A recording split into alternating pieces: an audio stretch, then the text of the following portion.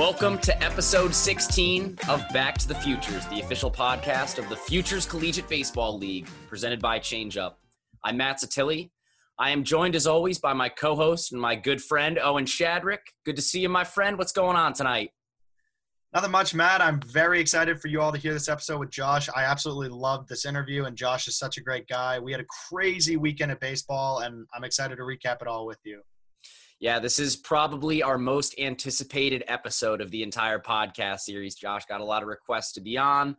He was an amazing interview, had a lot of great things to say, and he's just a fantastic guy. So shout out Josh Cummins. And yeah, let's talk some baseball this weekend. I was in Westfield. I saw Brockton taking on the Starfires as part of their doubleheader. Brockton scored 50 runs in their last 4 games. They've made the move from 5th up to 2nd, and they're on a 5-game winning streak. It was really great seeing them, and their bats have caught fire. So great weekend from the Rocks. Owen, what'd you see, or what do you want to talk about? Yeah, so on Friday, I was in Westfield and saw the Nashua Silver Knights come back in the 9th inning and end up beating the Starfires in extra innings thanks to Dominic Keegan and Jared Dupree. And speaking of the Silver Knights, today, Sunday, when we're recording this, Sunday, July 19th, Nashua Silver Knights and the North Shore Navigators played a game in which there were 33 runs, 44 hits, and 17 of the 18 starters had at least 1 RBI. Nashua ends up pulling it out 18-15. What an incredible offensive shootout and an incredible way to end the weekend. Yeah, it was awesome. That game started at the same time as my 3 o'clock start, and I was astonished that game only took 3.5 hours, but great game by both sides. The bats have really kind of started to come alive after you saw the pitchers dominate the first week or so. And just a lot of parity in the standings. I mean, Westfield moved from 2nd to 5th, Brockton from 5th to 2nd in the last 2 days. There's a lot of teams in the middle of the pack that, you know, if you go on a 3-game winning or a 3-game losing streak, anything can happen. So competitive. This league is so competitive, and I'm so in for it. I love it. Off day today on Monday, so hope you guys are getting your baseball fix from Back to the Futures, and really excited to get back at it Tuesday night. And now let's get into our awesome interview with Director of Media Relations of the Futures League and the North Shore Navigators and Baseball Journal of New England. He does it all. It's Josh Cummins. Here we go. At this time, we now welcome on a very special guest. He is the Director of Media Relations for the Futures Collegiate Baseball League, Director of Media Relations for the North Shore Navigators. He's one of the best in the business, certainly in the Futures League circles. And perhaps more importantly, he is a personal friend of Owen and myself, and he's a fan of the program. Is Josh Cummins. Josh, welcome to Back to the Futures. How are you today? Good, thanks, guys. I'm happy to be here and glad to be with you guys. Hey, we're thrilled to have you. And so we're recording on Thursday, July 16th, but tomorrow is a very special day. It's Josh's birthday, everybody. Let's go, Josh's birthday. Happy birthday, even though this is releasing on Monday. Happy birthday, and let's get this going. I'm so excited. Thanks, guys. Looking forward to it. Yeah, so Josh, let's get right into it. So describe your role with the Futures League, and how many years have you been covering the league for?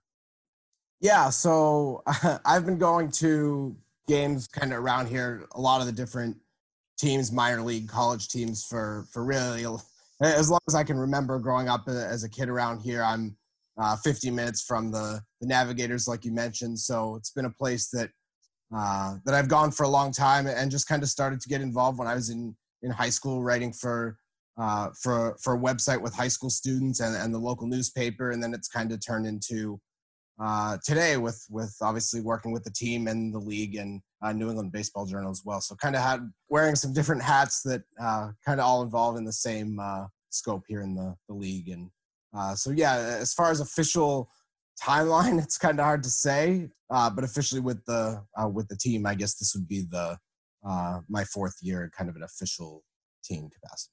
And you just touched on it. You know, you've been around this league for a while. So what does this league mean to you and to the fans, players, and baseball fans all across New England? Yeah, it means a lot to me. Obviously, it was the Navigators were in the NECBL kind of in the start after their professional team that I went to when I was a kid, but kind of right along with the league is kind of the time I've been covering the team. And I think that's probably the beginning of my official covering the team at first would be kind of right around the time that they joined the league. So it's meant so much to me, obviously, just to to be able to kind of have another league in the area to cover it and to be part of this league that, like you guys said, is a big part of baseball in New England. And there's so many guys who've come through this league and gone on to obviously the other leagues in New England and gone on to the pros. So it's been really fun to kind of follow its growth from really the very beginning to where it is now, where there's so many talented guys from all over the country coming here, but really, of course, focusing on the kids from New England. That's obviously a really special thing that I've enjoyed getting to be a part of. So you have essentially more or less the same role with the Navigators and with the league as a whole, but you primarily are with the Navs. You are at all the home games and also travel on the road. You write the post-game recaps. So speaking from a journalist perspective, where you want to maintain a level of professionalism, but also, you're more specialized with the Navs, what is it like maintaining both of those roles at the same time, and also just kind of working for a team on a daily basis and really getting to know the ins and outs of the team and how they operate? Yeah, that's something obviously before I became official with the team, that was something that I didn't have the opportunity to ever do, because it was just, you're kind of on the outside looking at looking at the inside. You obviously know kind of the people and the players on the team, but it's been really fun to get the experience of being a part of the team and traveling with them and just getting to see kind of all the sites just like you guys do. But it's obviously a different view kind of from the inside. I don't really find it that difficult, especially with some of the other work that I do kind of involves the league as a whole as well. So I've been happy to kind of, like I said before, wear both hats over the course of this season. So this year there's so much competition around the league, especially North Shore, who is ranked the number 6 roster in the country by Baseball America. What is it like to have that much competition around the league? And would you say that this is the most competitive year that we've had on paper? Yeah, absolutely. It's been a lot of fun. And obviously some of these guys like Sal Frelick and Morissette and some of the others, those are obviously the two big names for the draft around New England, two of the big names around New England for the draft next year. But they've both played in the league before. Sal was obviously with the Navigators a couple years ago, and Cody played in the league for Nashua as well. So a lot of these guys have experience in the league, which I think which kind of helped the start that they went on at the beginning of the year. And definitely a lot of fun around the league. All the rosters really added guys from the Cape and from the NECBL that has kind of made it, like you said, a lot of fun competition and something that really the league's never seen before, with this many guys who are kind of along the lines of those really big pro prospects. So it's been a lot of fun to get to know them from the beginning, and now to have them back here for kind of a second year that was obviously unexpected due to the circumstances that obviously came before the season. We'll delve into it in more detail in a minute or two, but you've written a number of Futures League previews for New England Baseball Journal, which you work at and you've done extensive work for. You're also very familiar with the league as a whole, as you mentioned. Can you maybe tell us about a player who might be flying under the radar, who hasn't had that same attention as a lot of the D1 prospects, or players who've been in the league so far that you're looking out for that you think really might be an X factor for his team this year? Yeah, that's a good question. Obviously, this year's kind of been different, where the rosters kind of are maybe more heavy with the Division I players, just because of kind of the changes to the rosters and everything like that, where some of these guys who wouldn't have had an opportunity to play because their Cape League or NECBL was canceled. But obviously those New England kids from smaller schools that wouldn't get a chance to play in those leagues are kind of here as well. I guess one of the guys that came to mind from another team when I was looking at the rosters before the season would be Nate Tellier, who's a pitcher on Brockton. He was kind of coming into the season one of the bigger Division III draft guys in the country, and he played in the Futures League a couple years ago and was in the NECBL last year and played really well pitched really well, I should say, over the course of his couple years in the summers, and one of the best kind of Division III players here in New England. So he was one of the guys, obviously, from the Navigators. Bo Dana, the relief pitcher of the year last year, was kind of another guy who has that high velocity and has been fun to watch over the last couple of years. He's from a Division III school, so those guys are obviously on the rosters kind of all over the league, but those are two guys that stood out to me kind of coming back into the league. But there's a lot of great guys this year. That's been the fun of just the unique year where so many guys have come into this league that kind of weren't expected to because they were supposed to go to other places. Yeah, and obviously we talk about the New England Baseball Journal. What can you tell us about the publication and what your work entails for them, whether it's the teams you cover or some articles that you've written for them? Yeah, so I guess I don't really have a specific area that I cover. I guess the area that I cover the most would be just colleges in general. There's not really a kind of a specific segment in that. It's just kind of I do a lot of the stuff kind of, I guess, Division I and Division III would be the two areas that I do the most specific work with. But yeah, it's been about 10 years old, the publication, and kind of grown from a company that does some magazines and other sports as well. New England Hockey Journal is another one that I work with, and it's kind of the father of the company. I guess you would say the original magazine of the company. And yeah, it's been a lot of fun too, just to kind of get to see some of these guys that we're talking about now during the spring, and just kind of get to follow their careers from kind of the beginning right to as far as they go to guys like Chris Shaw and Savali, who are in the major leagues now, which has been really fun to watch. You addressed it earlier, and it's clear from your passion about the team. You've watched games at historic Frazier Field for as long as you can remember, and it turns 80 years old this summer. What memories did you have as a kid watching games at this field? And, what's it like getting a chance to cover games there and just spend afternoons at the ballpark pretty regularly now? Yeah, it's really fun. It's still you kind of see some of the same faces when we have fans in the ballpark. Obviously, that's been a little bit of a bummer this year, of course. But yeah, getting to still kind of see some of the same faces that I've seen from when I was growing up, following the independent pro team that was there. And yeah, it's just been a lot of fun transitioning into the press box over the last number of years. It's been a lot of fun. I spent, like you said, many afternoons and nights there. So it's been special to kind of make that transition. So you just touched on it with the no fans, but COVID-19 hitting changed a lot of lives, and it probably changed yours a lot too in terms of your job. Can you tell us what adjustments you had to make? Yeah, it's been a different year for sure.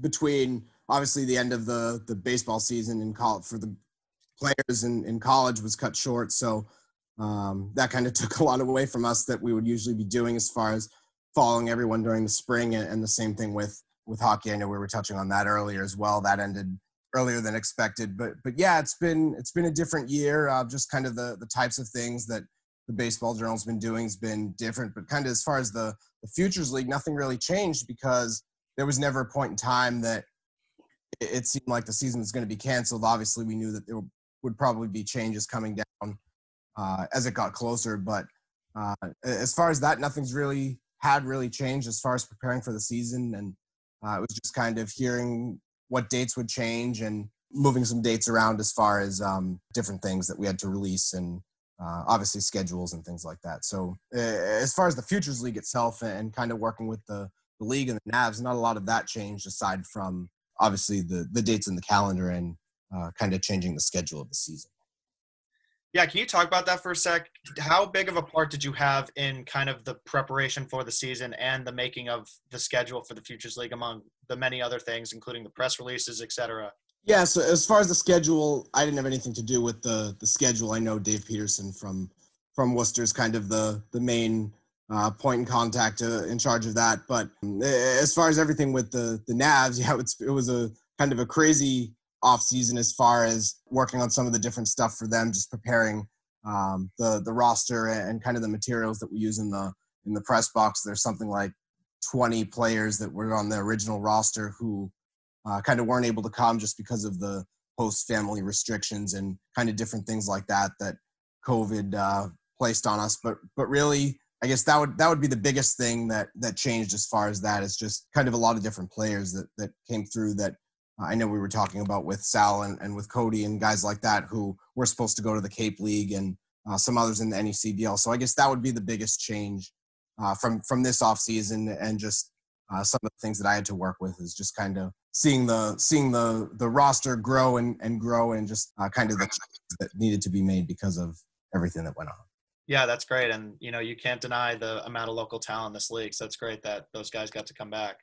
Before we get back to our interview with Josh Cummins, we wanted to share a message from one of our sponsors, ChangeUp. We're excited to announce a brand new partnership this season with ChangeUp, a cutting-edge, player-centric pitch tracking solution promoting health and safety, allowing coaches to capture and analyze a proprietary set of performance analytics, and helping pitchers maximize their potentials. Coming to baseball programs around the world this year, ChangeUp eliminates the administrative overhead associated with adhering to pitch count regulations, allowing coaches to focus on baseball. Coaches and parents at all levels, Little League, AAU, high school, and the collegiate level, take notice. ChangeUp is the clear choice to ensure your pitchers aren't being thrown too much or too often and are getting proper rest. Together, we can make this great game even better by protecting arms and ensuring compliance with pitching guidelines. For more information, visit ChangeUp's website, www.changeup.io. That's www.change-up.io. ChangeUp, every pitch counts. We now return to our interview with Josh Cummins. So transitioning off of baseball to the other part of your job, which is hockey, you also work for the New England Hockey Journal. What's it been like to do that? I know you cover the Bruins and the Hockey East. So what's it been like to cover both of those, and what drew you into the game? Yeah, so it's been a lot of fun. Obviously, it's such a big thing in this area that as far as college sports, it's probably the biggest thing around here that kind of fans get used to. Obviously, it's the Bruins, and then it seems like anyone who grew up playing hockey has a kind of a college team that they root for. So it's been really special for me to kind of get to do that as well, because it was another sporting event that I went to a lot as a kid, and kind of getting to see some of the best guys from New England who have ever played hockey's been a lot of fun. So yeah, it's just another something that I look forward to going to as a kid, and it's been fun to again make that transition to a different role with the sport. Yeah, I know between me and Matt, there's a lot of divide between the hockey sector, right. But yeah, it's always fun rooting for college hockey. And from college hockey to the Bruins, what was it like being part of that Stanley Cup run last year, despite it ending the way it did?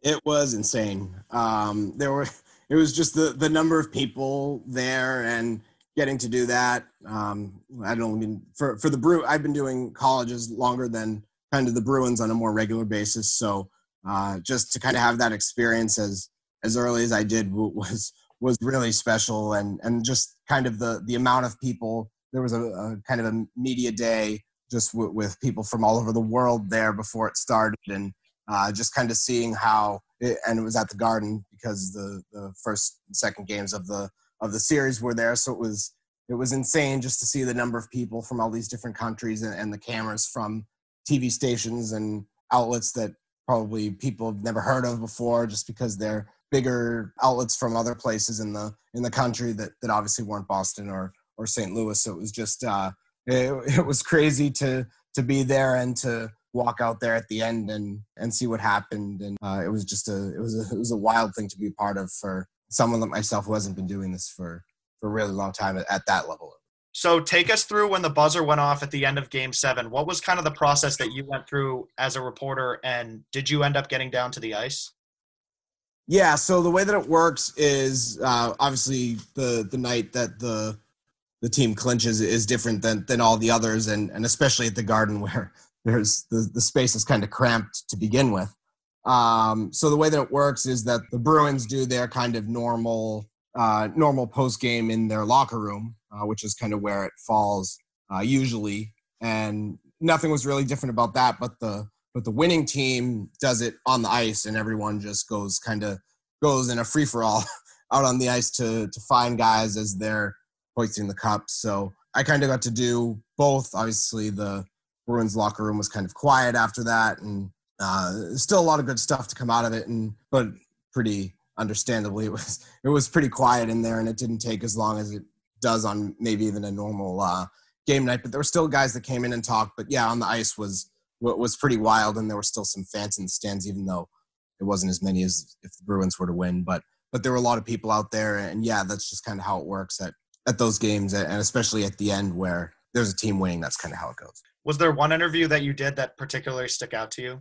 I guess the one that would stand out to me from the winning side anyways would be Zach Sanford, who went to BC and was on the Blues, just because that was the kind of the one guy on St. Louis that we kind of had a connection to. And obviously he was a kid that, when we were talking about college hockey before, one of those guys who I saw in college and kind of got to see him go up to that level. So it was really, that was a really cool one. But I know quite a few of the players did come through the locker room for the Bruins, and I remember Charlie Coyle was in there for quite a long time. He was probably the longest person to talk on that night. So it was a lot of fun to kind of have that experience from both sides. But as far as Sanford, because I talked to him for a couple of minutes, literally as he was skating for his turn, before skating for his turn to get the cup and take some pictures with it, which was really cool. So Owen and I are Boston sports fans. I've never had the experience of seeing a Bruins playoff game at the Garden. Everyone always talks about that being really the pinnacle of an atmosphere for a Boston sporting event,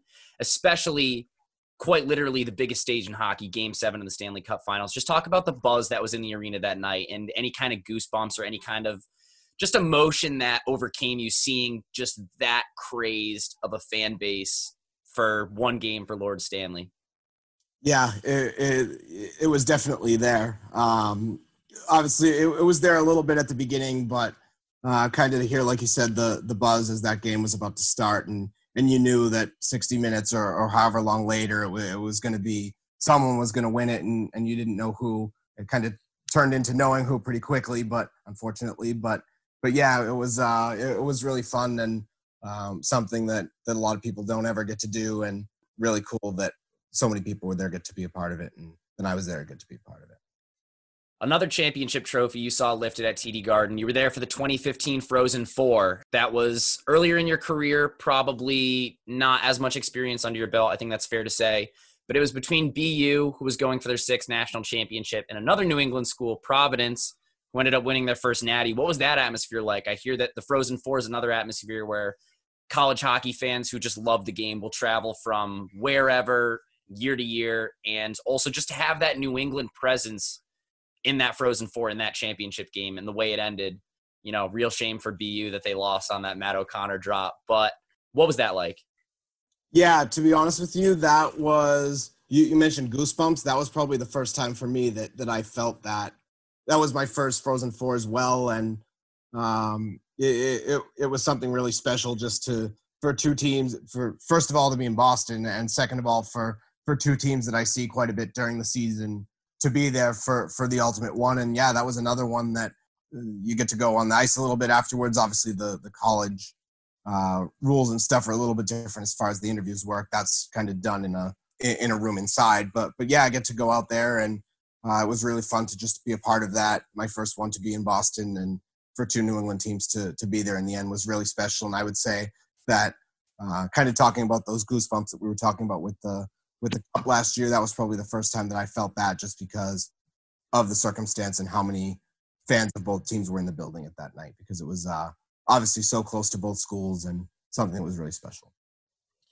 Now, Josh, I have seen you at Boston College at Conti Forum covering the Eagles quite a bit. Owen has had the pleasure of following his UMass Minutemen to a Frozen Four in 2019. I have had to sit through 3 consecutive years of no postseason play. Please tell me you thought BC was legitimately in a great position to win the national championship this year. 100%. I'm talking to Jerry York afterwards, obviously, who's someone who is such a special guy and has kind of done it all as far as coaching hockey. It was something that he had never, that no one's ever experienced before, just what happened afterwards. And to kind of hear him talk about the confidence that he had in the team, kind of the same thing that you were asking about. And he really felt that as well. And for him, obviously, he's someone who's experienced literally everything there is to experience. And for him to talk about just kind of this circumstance, just like he's not someone who talks about things like everyone else does, just because of how much experience that he has. But to kind of hear him just kind of cope with this like everyone else has been, it was really interesting to me, just because it's something that no one's ever experienced before. And he was really excited about the team going into it, and you could just hear in his voice kind of the emotion that took him, that they wouldn't get to finish out the season in the way that really every other team's been able to. So yeah, I thought, and he thought that there was a lot there, and I was expecting them to make a deep run in the NCAA tournament myself. Yeah, and just quickly to follow up on that, especially with the Beanpot loss in double overtime to BU, they hadn't lifted a trophy, and it felt like after that they had all the right pieces and chip on their shoulder to go deep in the postseason, but I guess we'll never know. Yeah, they were they were right there at the end, and they were, like you said, really kind of motivated by that, and played really well down in the end. And it's a shame that they didn't get to finish it. I mean, you would have had to go through UMass hockey first, so let's just put that out there. All right. The chips have been thrown on the table. I like it. Sticking up for your boys. Had to. Josh, transitioning into more of your background, you studied communications at LaSalle University in Newton. What was your experience like at school, and did you have any involvement with covering LaSalle sports while you were there? I did. So kind of throughout my time there, I was doing the stuff with the baseball journal. So I would be, and the Navs. Yeah. So there, kind of my big role is my last year. So I was doing the stuff outside over the course of my career. But my last year, I was an assistant in the sports information department, getting to cover some of the different sports there. So that was kind of the main thing on campus I did. But it was great.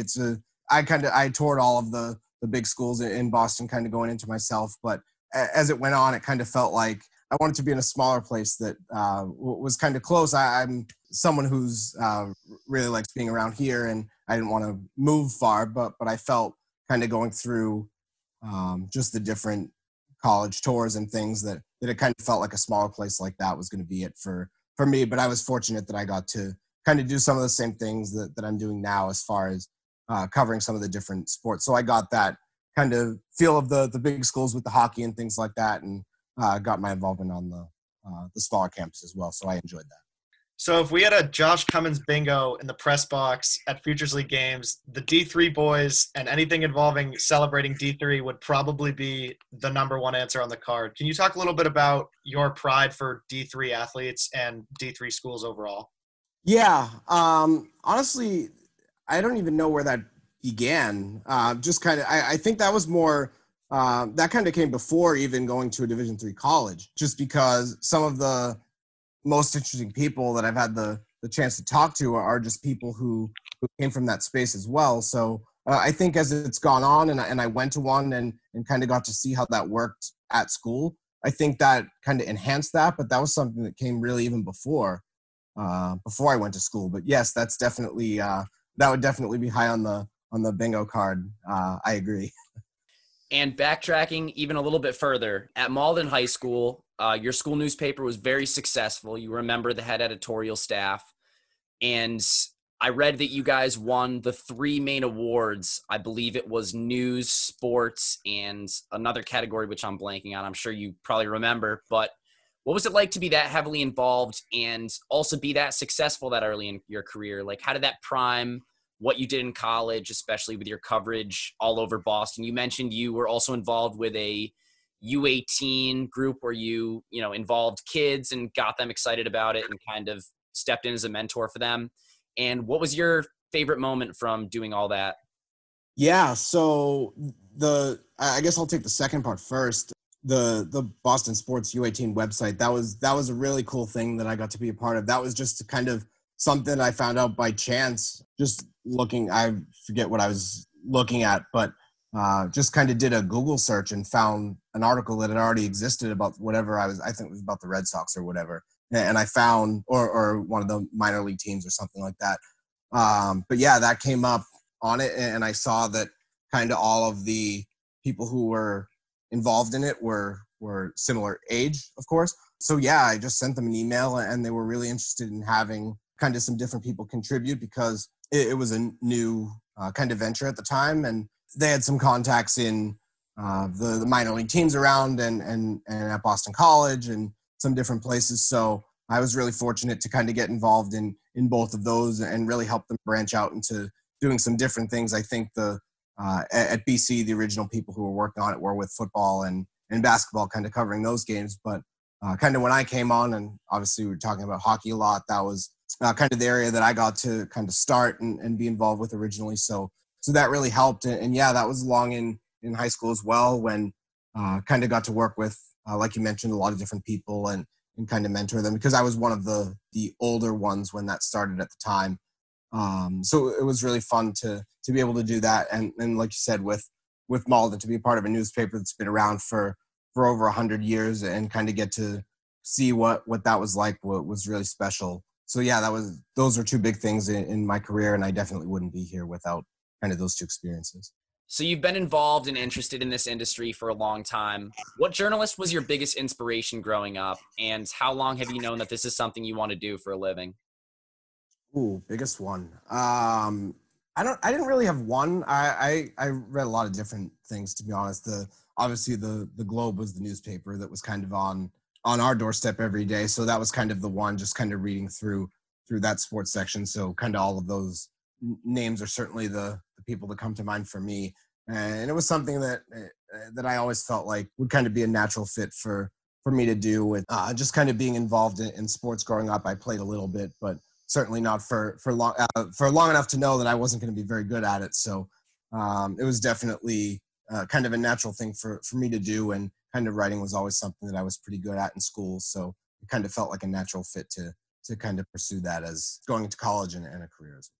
You're young, you've got a lot of talent, and you've been working in this industry for a while, but ultimately, where do you see yourself in 10 years or so? And what is the dream job for Joshua Cummins?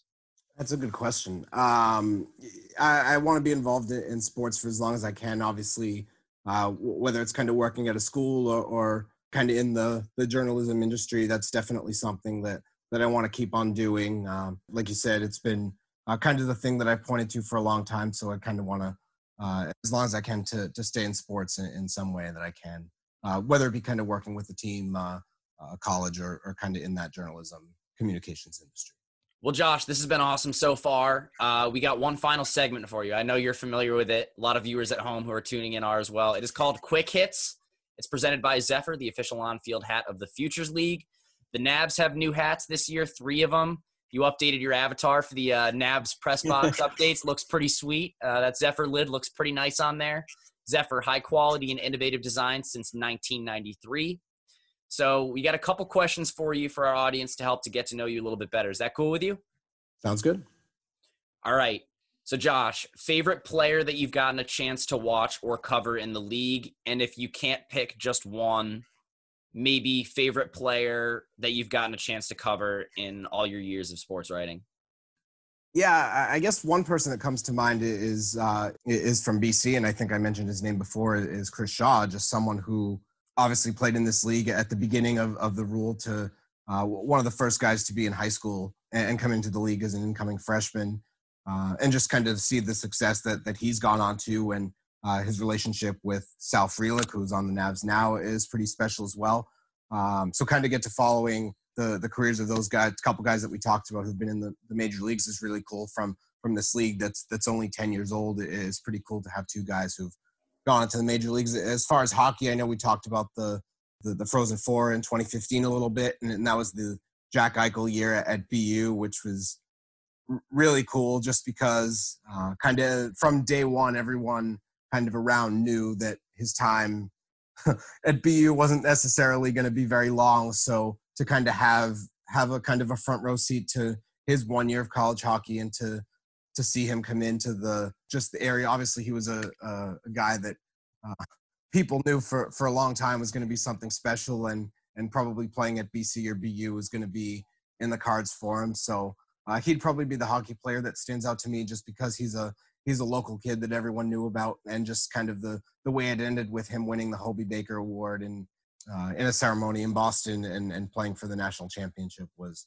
really special to be a part of that. And to see him play for that year, he also played for the World Junior team, and they had their camp in Boston too. So there were a lot of guys who came through that, and that was a really special thing to be a part of. Favorite team in the majors, and follow up, because I feel like we might know the answer to that. Favorite player, could be current or historical.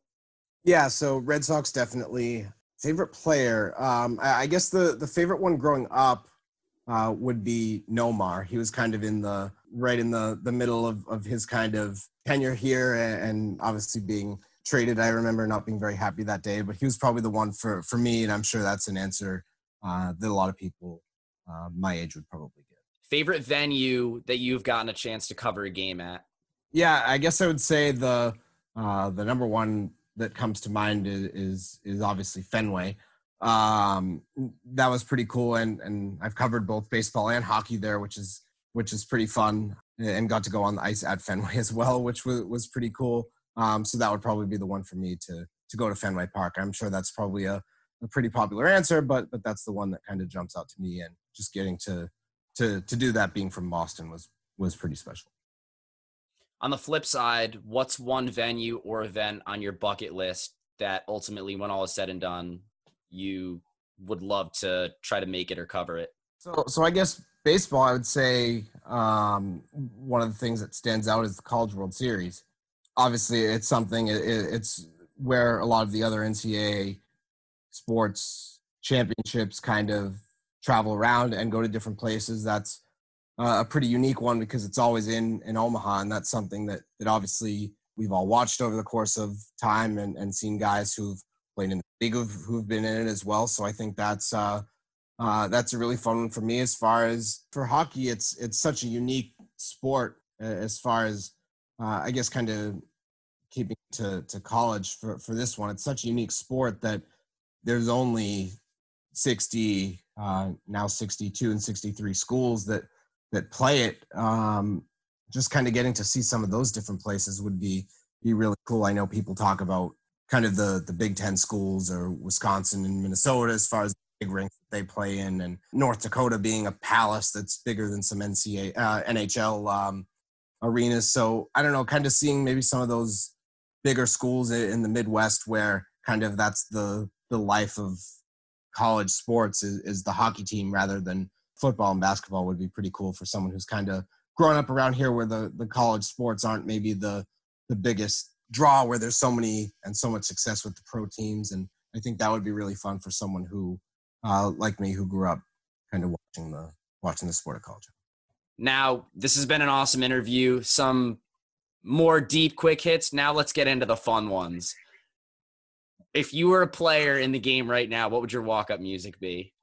Oh, I don't know about one song. I guess I'm not really one that has a super specific musical preference, but the genre that I guess is the kind of the ballpark is country. So I guess that would kind of, I don't know if I have one particular song, but that's kind of the general musical mood that makes me feel the best at the ballpark. I was never really a big country fan before kind of being involved in baseball, but that's kind of the area that kind of feels right at baseball games for me. And then any superstitions that you have in the press box? No, not really. I keep a scorebook during the game and kind of using the same different colored pens to write each of the lineup in would be about it. But that's more just for quick reference than superstition. So that's probably the closest that I have personally for that, is just kind of keeping things in different colors so I can differentiate. It's funny you say that because the next question I was going to ask is pen or pencil. Yeah, so that's kind of funny because you're kind of taught to keep score in pencil, and I did when I was first learning, but now I've found that no one else reads it, so if you make a mistake, you can just cross it out and no one's going to care, which I do pretty regularly, but I think the pen looks better when I'm trying to look back and find something. So yeah, I would say pen. And a follow-up to that, I was going to ask blue or black, but I'm pretty sure your pen does a little bit more than blue or black, doesn't it? Yes, it does. Blue, black, green, and red. So yeah, I write each lineup in a different color, and kind of that's how I differentiate. Is that like one of those pens that you'd find at the Scholastic Book Fair that has the little like triggers on the end of it, or you're rolling with like a okay? Yeah, I wasn't sure it was four different pens. It's a regular from the regular pen company Bic, I think, and it's just, yeah, it has the things that you click: blue, black, red. Very nice. And then how about words per minute? What are you averaging? Because I know it's up there.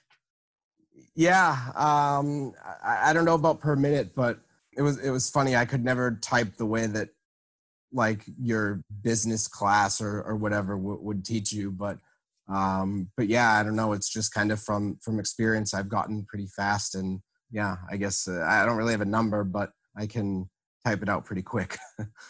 Yeah, typing North Shore Navigators all over again would definitely get the repetition up. Yes, exactly. And then how about a favorite weird baseball stat, something you kind of love that happens during games, or something all time that you've experienced? Ooh. Yeah, I guess the thing that jumps out to me is the fact that it's so unpredictable. I don't know as far as one stat. Kind of players joke with me that I'm full of crazy, obscure things that they'll never have any use for. But I think as far as the baseball in general, that's kind of the thing that that stands out to me, is that that's unpredictable, and you never know what's going to happen over the course of the game. Yeah, like just this season, we've seen kind of obscure putouts that you wouldn't think before, with kind of double plays and things like that. So there's just so much that you can see, and it almost seems like every time you go to a game that there's something that you don't expect, you've never seen before. So one stat, I don't know, but I know that kind of the running joke as far as the Navs players, at least that I'm close to, where kind of that's a topic that comes up, and writing the recaps and things, finding different things, is kind of a running joke that's gone on for me for several years, I would say. And speaking of stats, you carry a nice handy little binder around with you everywhere. You want to tell the fans a little bit about that? Yeah, so I forget which original player, but I know Sal, who we mentioned, has termed my blue binder with all of the team's records as the Bible. Yeah, so that's kind of, it's where like all of last year's stats go, anything that I kind of referenced during the season. But yeah, my blue binder, the Bible. I don't think Sal was the original, but he certainly added to the title and made it the name that stuck over the course of at least the last 2 seasons that he's been involved. So yeah, that doesn't stay at home. It's always in the bag and ready to be whipped out at any time to look whatever one of those obscure stats is next, I guess. That's fantastic. I see that thing around all the time, and it's always funny when the players run up to you and make you get that thing out to check stats. And kind of going a little bit deeper once again, what's your favorite piece that you've ever written? I guess one of the things that stands out to me, and keeping it in the league to start, would be Worcester's first year winning, just being there. And I know a lot of the players that have come on have kind of put that as the favorite ballpark because of the atmosphere. And that was, it was really cool to kind of see everyone come together and kind of support that team as well as they have. And just to see they've always had so many guys who are from that local area and know players who've played for it over the course of the history of the team so far. So that's been, that's kind of the really fun one that jumps out to me as far as the Futures League memory right off the bat anyway. I know that we kind of touched on this already, but how about a favorite all-time memory? And if you could do one baseball and one hockey. Yeah, I guess to keep it in the league again, I guess one of the things that stand out to me is the Navigators no-hitter in 2016. I guess as far as obscure stats and different things like that, that's probably the number one on anyone's list, just to see one of those. And I don't think I'd ever seen one of those before, so that definitely stands out, and that scorebook is still in here somewhere. Yeah, so that's one that stands out to me. And yeah, I guess hockey would be the 2 memories that we've already talked about, would be the Frozen Four in 2015 and the Stanley Cup this year was really cool. Well, Josh, we threw a couple curveballs at you for quick hits. I think you handled that tremendously. And this was one of, if not the most anticipated podcast episodes of the series. So we wanted to thank you so much for coming on. Pleasure as always. I'll be at Fraser Field tonight watching Worcester take on North Shore, but that's a couple days before this podcast releases on Monday. Best of luck with everything. I know we'll be hearing from you soon, but once again, thank you so much for coming on today. Thanks, guys, for having me. I'm glad I got to do this, and glad that so many people want to hear it. I didn't realize that I was going to be number one on a list that has included players of the year and pitchers of the year and all of that. I'm definitely not going to be one of those, but I appreciate you squeezing me on the list. Well, I think they're in for quite a treat when they end up hearing this. This has been episode 16 of Back to the Futures, the official podcast of the Futures Collegiate Baseball League. We have new episodes coming out every Monday and Thursday. Make sure to subscribe to our podcast. We're streaming on iTunes, Spotify, SoundCloud, and YouTube. Thanks for tuning in. We'll see everyone soon.